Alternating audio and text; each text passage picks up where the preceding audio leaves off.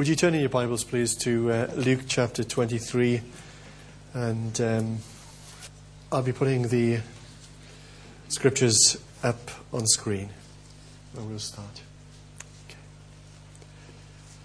2 other men, both criminals, were also led out with him to be executed. When they came to the place called the Skull, they crucified him there, along with the criminals, one on his right, the other on his left. Jesus said, "Father, forgive them, for they do not know what they're doing." And they divided up his clothes by casting lots. The people stood watching, and the rulers even sneered at him. They said, "He saved others. Let him save himself if he is God's Messiah, the chosen one." The soldiers also came up and mocked him. They offered him wine vinegar and said, "If you are the king of the Jews, save yourself." There was a written notice above him which read, "This is the King of the Jews." One of the criminals who hung there hurled insults at him. "Aren't you the Messiah? Save yourself and us." But the other criminal rebuked him. "Don't you fear God," he said, "since you are under the same sentence. We are punished justly, for we are getting what our deeds deserve. But this man has done nothing wrong." Then he said, "Jesus, remember me when you come into your kingdom." And Jesus answered him, "Truly I tell you, today you will be with me in paradise." And when Jesus hung on that cross between two criminals, he was fulfilling yet another Old Testament prophecy, the prophecy of Isaiah in Isaiah 53 verse 12, where it says that he, Jesus, was to be numbered with the transgressors. And over the last few weeks, on the run-up to Easter, we've been focusing our thoughts on the words of Jesus on the cross, 7 sayings in all. Some of the sayings are only found in one of the Gospels, such as when we read a few moments ago, the prayer that Jesus prayed, "Father, forgive them, for they know not what they are doing," which is in Luke, but it's not in the other Gospels. And then we have Jesus speaking to his mother to take care of John the disciple, and to John to take care of Mary. That's only found in John's Gospel. But our study today is based on the account of these two criminals who crucified either side of Jesus. And this account is found in 3 Gospels. It's found in Matthew, Mark, and Luke. But I need to clarify that it's only in Luke's Gospel that we have the conversation between Jesus and one of the criminals.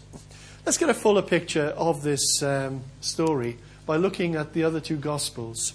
In Matthew chapter 27, we only have 2 verses, verse 38 and 44. 2 rebels were crucified with him, one on his right and one on his left. In the same way, the rebels who were crucified with him also heaped insults on him. In Mark's Gospel, chapter 15, they crucified 2 rebels with him, one on his right and one on his left. Those crucified with him also heaped insults on him. Now, Matthew and Mark essentially tell us the same story. And they inform us that these 2 rebels who were crucified with Jesus, one on his right, one on his left, and that they both heaped insults on Jesus. Now, at face value, that seems to contradict what we read in Luke's Gospel, because in Luke's Gospel he tells us that only one of the rebels heaped insults on Jesus, and the other, his friend, rebuked him for doing so. So how do we explain this apparent contradiction? Well, initially, I believe they were both of the same mind. They both heaped insults on Jesus, but one of them had a change of heart. And we are told that this guy then rebuked his friend for continuing with the insults upon Jesus. We're not told why. We're not told what happened. And I can't prove it, but I can imagine. Because as these men were on the cross, on their crosses next to Jesus, and if they had heard, as they would have, the prayer that Jesus prayed for those who persecuted him, Father, forgive them, for they know not what they do, which was a prayer for his persecutors. It was a prayer for the soldiers who had treated him so harshly. It was a prayer for the religious leaders who conspired against him. It was a prayer for Judas who betrayed him. It was a prayer for the disciples who deserted him. It was also a prayer for these two men, side by side, who were continuing to heap insults upon him. Maybe that is what it took to soften this man's heart. We don't know. Maybe it was as Jesus looked down to his mother and had such tender concern and care for her, and placing her care into the care of into the care of his trusted disciple John, or the way that he spoke to John and asked John to take care of his mother. And maybe it was that caused this man to reassess and to rethink.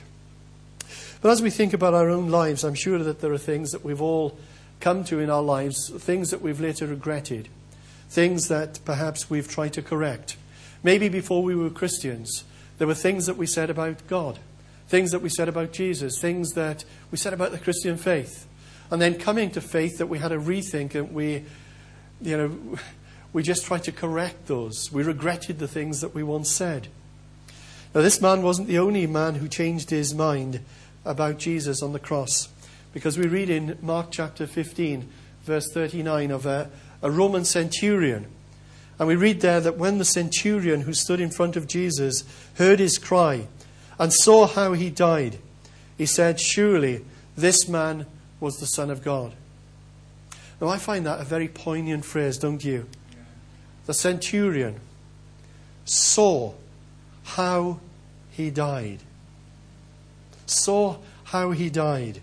And that caused him to change his mind about Jesus. And he said, "Surely this man was the Son of God." And people will observe us. People will observe the way that we act and the way that we react to life circumstances. People will look at us and to assess how we are dealing with life sufferings sometimes. And when others offend us, do we respond to them with forgiveness, or do we respond with bitterness? When other people will curse, do we bless others? Do we turn the other cheek instead of striking back? And here's the big question. When people observe us, do they change their minds about God? Do they see enough through our lives that will cause them to reassess their view on the Christian life? I believe that's what was happening on the cross. That's what happened with this guy who initially started hurling insults at Jesus, and he changed his mind. Let's read this passage again. One of the criminals who hung there hurled insults at him. "Aren't you the Messiah? Save yourself and us." But the other criminal rebuked him. "Don't you fear God," he said, "since you are under the same sentence. We are punished justly, for we are getting what our deeds deserve. But this man has done nothing wrong." Then he said, "Jesus, remember me when you come into your kingdom."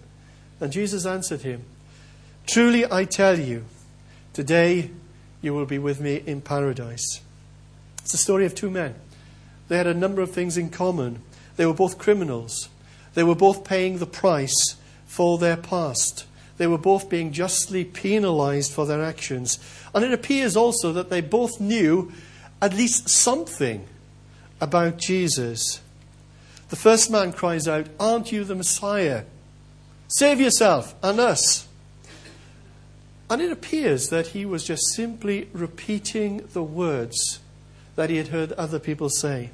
The chief priests, the teachers of the law, the soldiers who were passing by. We read there in verse 35, the people stood watching, And the rulers even sneered at him. They said, "He saved others. Let him save himself if he is God's Messiah, the chosen one." The soldiers also came up and mocked him. They offered him wine vinegar and said, "If you are the king of the Jews, save yourself." Matthew adds something as well. He said that even the revolutionaries who were crucified with him ridiculed him in the same way. You see, the Jews believed that the Messiah, as I've said many times to you before, that the Messiah would come as a mighty military leader leading the nation in war, breaking off the yoke of any foreign opposition, beating up, conquering the Romans. Not someone that would die in apparent weakness on a cross. And this man on the cross heard others talk about Jesus in this way. And he did the same. Isn't that similar to what many people do today? Isn't that right? That's what many, many people do today. You know, I've come across many people who make great pronouncements about the Christian faith. It's not because they've studied Christianity themselves, but it's because they've simply embraced the views of other people, their parents, their work colleagues, their teachers at school, their classmates. And over the years, I've heard many, many statements about the Christian faith by people who sound so convincing on times. They'll say, once you're dead, you're dead. This life is the only life that you have. Just paint the town red. Christianity is a crutch for weak people. Jesus was only a man. Science has disproved Christianity, and many, many other statements. And often those statements are made by people who have just heard what other people have been saying, and they have become their own. As I've often said, prejudice is a great time saver. It enables you to form opinions without looking at the facts. And there are many prejudiced people around, and I think there was a sense of prejudice with this man on the cross too. But as we read on, the other criminal rebuked him. "Don't you fear God," he said. "We are punished justly, for we are getting what our deeds deserve. But this man has done nothing wrong." Then he said, "Jesus, remember me when you come into your kingdom." Two men, yet two very, very different reactions. One is full of anger, full of bitterness, full of inaccurate assumptions. The other, even though he was a criminal, had a profound sense of justice. And I would say that he had a faith. And Luke provides us with quite an astounding insight into this spiritual awareness of this man. Let's look at these words together. First of all, he said to the other man, "Don't you fear God?" In other words, he is saying to him, there is a God who one day is going to settle accounts. There's a God who is going to judge the world. There's a God who you will have to stand before. And just to say, the things that you're saying, you won't get away with them. There's a coming judgment. That's what he's saying by that. And then he says, we are punished justly, for we are getting what our deeds deserve. And he recognized that both he and the other guy were sinners. That they were now receiving the penalty of their sin. That as you reap the things that you reap, rather you will reap what you sow in life. In eternity, if not in this life.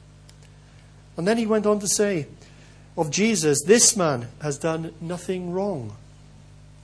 And of course what he says of Jesus is absolutely true. He had done nothing wrong. And I guess, though, that his views about Jesus, of who Jesus was, and the kind of Messiah that he was, his views were probably partial and incomplete. But even so, he recognized that his hope lie in Jesus. And then he said, Jesus, remember me when you get into your kingdom. Even though he may have had mistaken and erroneous views, he realized that his future hope, he realized that his hope of life beyond the grave didn't rest in anything that he had done, whether it was good or bad or indifferent in the past, but it rested entirely on mercy. Entirely on mercy. I once heard a story of a mother who visited Napoleon on behalf of her condemned son. And the emperor told her that the young man who had committed the offence twice, justice was demanded, and that justice was the death penalty. "But sir," she pleaded, "I don't ask for justice, I ask for mercy." And Napoleon said, "Well, he doesn't deserve it." "No," she said, "but it would not be mercy if he deserved it." And she was right. It would not be mercy if he deserved it. You see, mercy would not be mercy if the criminal deserved it. Mercy is only mercy when we deserve nothing. And in those sayings of the thief on the cross, he made 4 important statements there, which can be summarized in just 4 words: God, sinners, Jesus, and mercy. And what he was saying there, that God is our judge, that we are sinners unable to save ourselves, that Jesus is the only answer, and our only hope is not on anything that we do or anything that we have ever done, but it is on his mercy alone. When I was a young Christian, we used to sing a hymn that oozed the kind of theology which is seldom seen in some modern songs. And please, I'm not against modern songs. I love them. I really do. But this song that we used to sing was written 350 years ago. And it was written by a man, Augustus Montague Toplady. What a great name. And these are the words. Let me put them up for you. A debtor to mercy alone, of covenant mercy I sing, nor fear with thy righteousness on my person and offering to bring. The terrors of law and of God with me can have nothing to do. My Saviour's obedience and blood hide all my transgressions from view. I tell you what, that's strong meat theologically, it really is. But it's an astounding truth. And when I sing those words, and I don't sing them very often these days, but when I sing those verses, I just have goosebumps on my goosebumps, because the writer there is reminding us that our only claim to fame with God is his mercy. And his mercy is the thing that we want to sing about most. And it's God's mercy alone who has clothed us in his righteousness. Not that we have any boast of ourselves or anything that we have to offer. And because of his mercy, we can fear nothing. And if we are in Christ, our sin is hidden from view. Wow. Isn't that great? You know, it's put in a rather quaint way, and it's put in quite a heavily theological wording. But what a great truth that is. And the thief on the cross, he had no chance to grow in knowledge. He had no opportunity to be baptized. He had no opportunity to serve God's purposes in the world. His understanding was partial, and it was incomplete, but he was still welcomed by Jesus. Isn't that great? He was still welcomed by Jesus, and that's what the Bible calls grace. And the truth is this: God saves us not according to the completeness of our knowledge, but on the basis of our small and imperfect faith. And I want to say hallelujah to that. It's not because of our knowledge, otherwise none of us would make it. But it's on the basis of our small and imperfect faith. You see, no person is saved because they understand the doctrine of the atonement. They're actually saved because of the atonement. There's a difference. They are saved because of what Christ has done upon a cross and through his resurrection. That is what has brought us salvation, not because we actually understand the full workings of that. No one is saved because of the soundness of their theology. That we are saved because we have trusted in the light that we have received. That's so important to understand. You see, a person's ignorance does not necessarily disqualify them from God's grace. You can say hallelujah to that one. You know, that is tremendous. Let me say that again. A person's ignorance does not necessarily disqualify them from God's grace. And I've often used an illustration of a hypothetical Amazonian tribesman on this. An Amazonian tribesman who has no contact whatsoever with the outside world. An Amazonian tribesman who has never had never heard the name of Christ. That person will not be judged in the same way as someone who has been taught about Jesus. That God judges a person on the response to the light that they have received. Consider Abraham, for example. Abraham, we are told in Genesis chapter 15, verse 6, Abraham believed the Lord and it was credited to him as righteousness. What on earth does that mean? To put it in a more popular way, Abraham was saved. He was saved because he believed in the Lord. But you may say, well, what did he believe? Because he lived a couple of thousand years before Jesus. How was he saved? He didn't know about Jesus. He didn't know about his death. He didn't know about his resurrection. He believed in the light that he had in his day. God promised him a family in his old age. And we are told that Abraham believed God's word. And because of that, God credited to him his righteousness. In other words, God saved the man. And we can read of him in the New Testament, in Hebrews chapter 11, in the great heroes of faith, that he was one of God's superheroes of faith. And yet he was a man who had not even heard of Christ. The rebel cried out, Jesus, remember me when you come into your kingdom. Jesus answered him, truly, I tell you today, you will be with me in paradise. There's been a lot of debate over what Jesus meant by paradise. Is it heaven? Is it somewhere else? Well, the word that Jesus used came from an old Persian word which meant garden. And Jesus provides this image of a blissful garden, a parkland of rest and tranquility. And the word is actually used on 3 occasions in the New Testament. Paul uses it on one occasion in 2 Corinthians chapter 12, verses 3 and 4, where Paul speaks of this incredible spiritual experience that he has, being caught up into heaven, and he's not really sure how to explain it. And words are so insufficient and inadequate for him to do that. And this is what he says, but I do know that I was caught up to paradise and heard things so astonishing that they cannot be expressed in words, things no human is allowed to tell. And we get this wonderful picture of what paradise is like.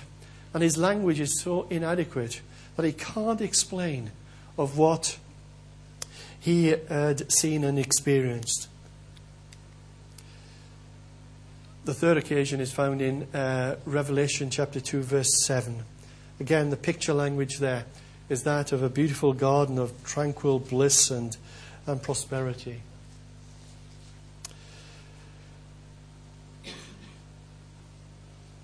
And whilst there's been a lot of focus in people's discussion on this word paradise, where is it and what's it like? There are 2 other more important words in Jesus' response to the criminal. And as you can see, they're the words, with me. Truly, I tell you today, you will be with me. That's where the emphasis needs to be, I think, in that sentence. With me in paradise. You know, it's the most important thing in that statement. And the words with me imply a consciousness of existence. And whether we call the afterlife paradise or heaven is irrelevant. The fact is that we will be with Christ, which is the all-important thing. The Apostle Paul tells of his time. Do you remember at the end of Acts 28, when Paul was under house arrest in Rome for 2 years? And during that time, he wrote 4 New Testament letters. And one of the letters that he wrote was Philippians. And in Philippians chapter 1, he tells of what's going on there for him at that time. And he says that a judgment is going to be made on him, whether he would live or die, whether he would be martyred for his faith, or whether he would be set free from that. And that's the context. And he writes some remarkable words in Philippians chapter 1. For to me to live is Christ and to die is gain. And if I'm to go on living in the body, this will mean fruitful labor for me. Yet what shall I choose? That's an incredible statement. For me, it would be a no-brainer. I want to live, thank you very much. But he was doing this. There was a tension. He wasn't sure whether he really wanted to live, to carry on, to be fruitful for Christ, or whether he wanted to be with Christ. And there was this tension, quite astonishing. I do not know. I am torn between the two. I desire to depart to be with Christ, which is better by far. Wow, what a statement again. And Paul is telling us here that to die isn't some kind of soul sleep where you die and go into some kind of unconscious existence until Jesus returns. And some people believe that. Some of the cults believe that. Rather, it's a place of conscious existence. It's better by far to be with Christ, he says. Today, another very important word there. Today, you will be with me in paradise. You don't need to wait for some day in some distant future. You see, when our loved ones, and many of us here have loved ones who have parted this world, the moment they parted this world, they were with Jesus. They were passed on from this present existence and all its sorrows and trials and problems and pain into an existence where he will wipe away every tear from their eyes. There'll be no more death or mourning or crying or pain, for the old order of things has passed away. The words that we find in Revelation 21. And Paul writes in 1 Corinthians chapter 2, verse 9, "Nor eye has seen, nor ear has heard, nor mind has imagined what God has prepared for those who love him." Isn't it great?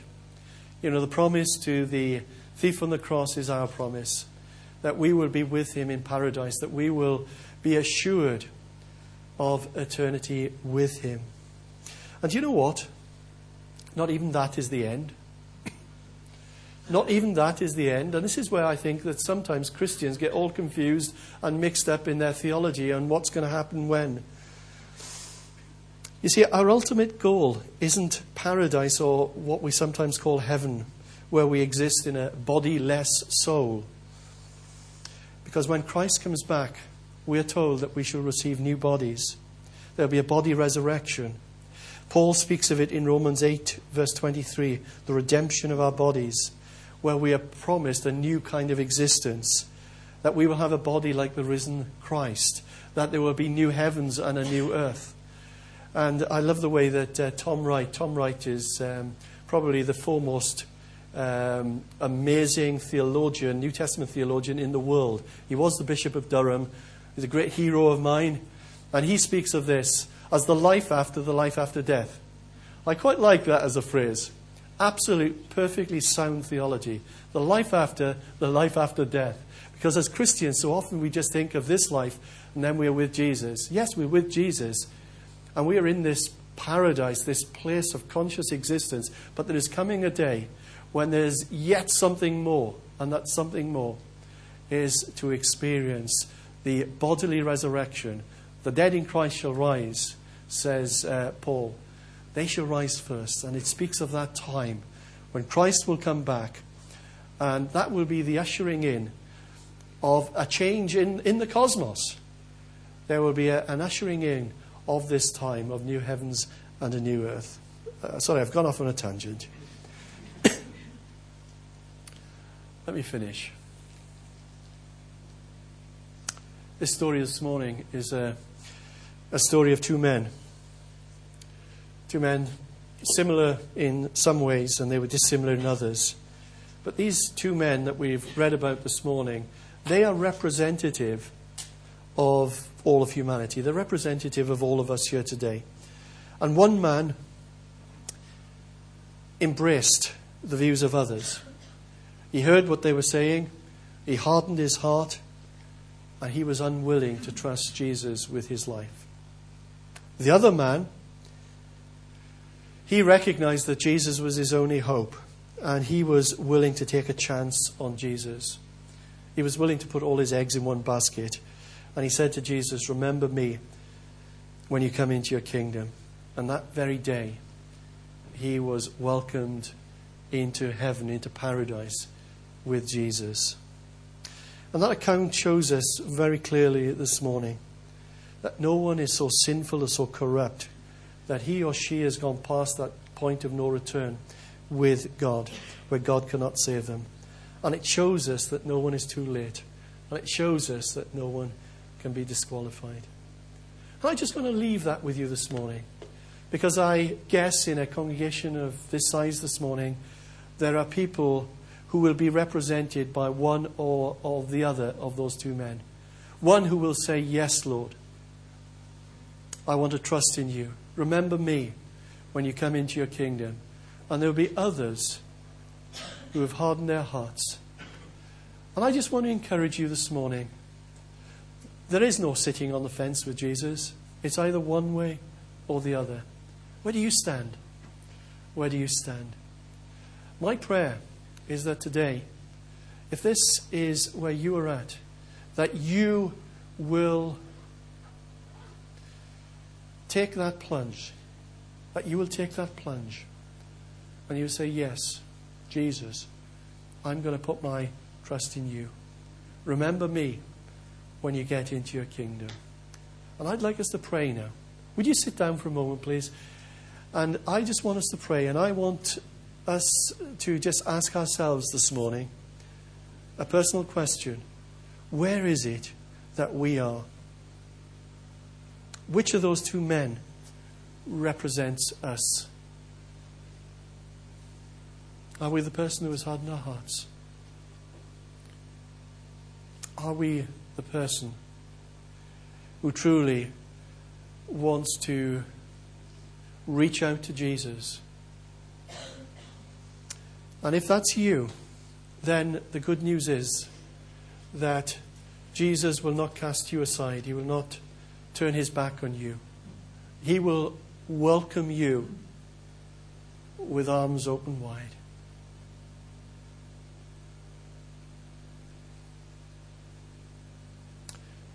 And if that's you this morning, I just want you in the quietness of your heart, quietly on the inside, just to say, Jesus, that's me.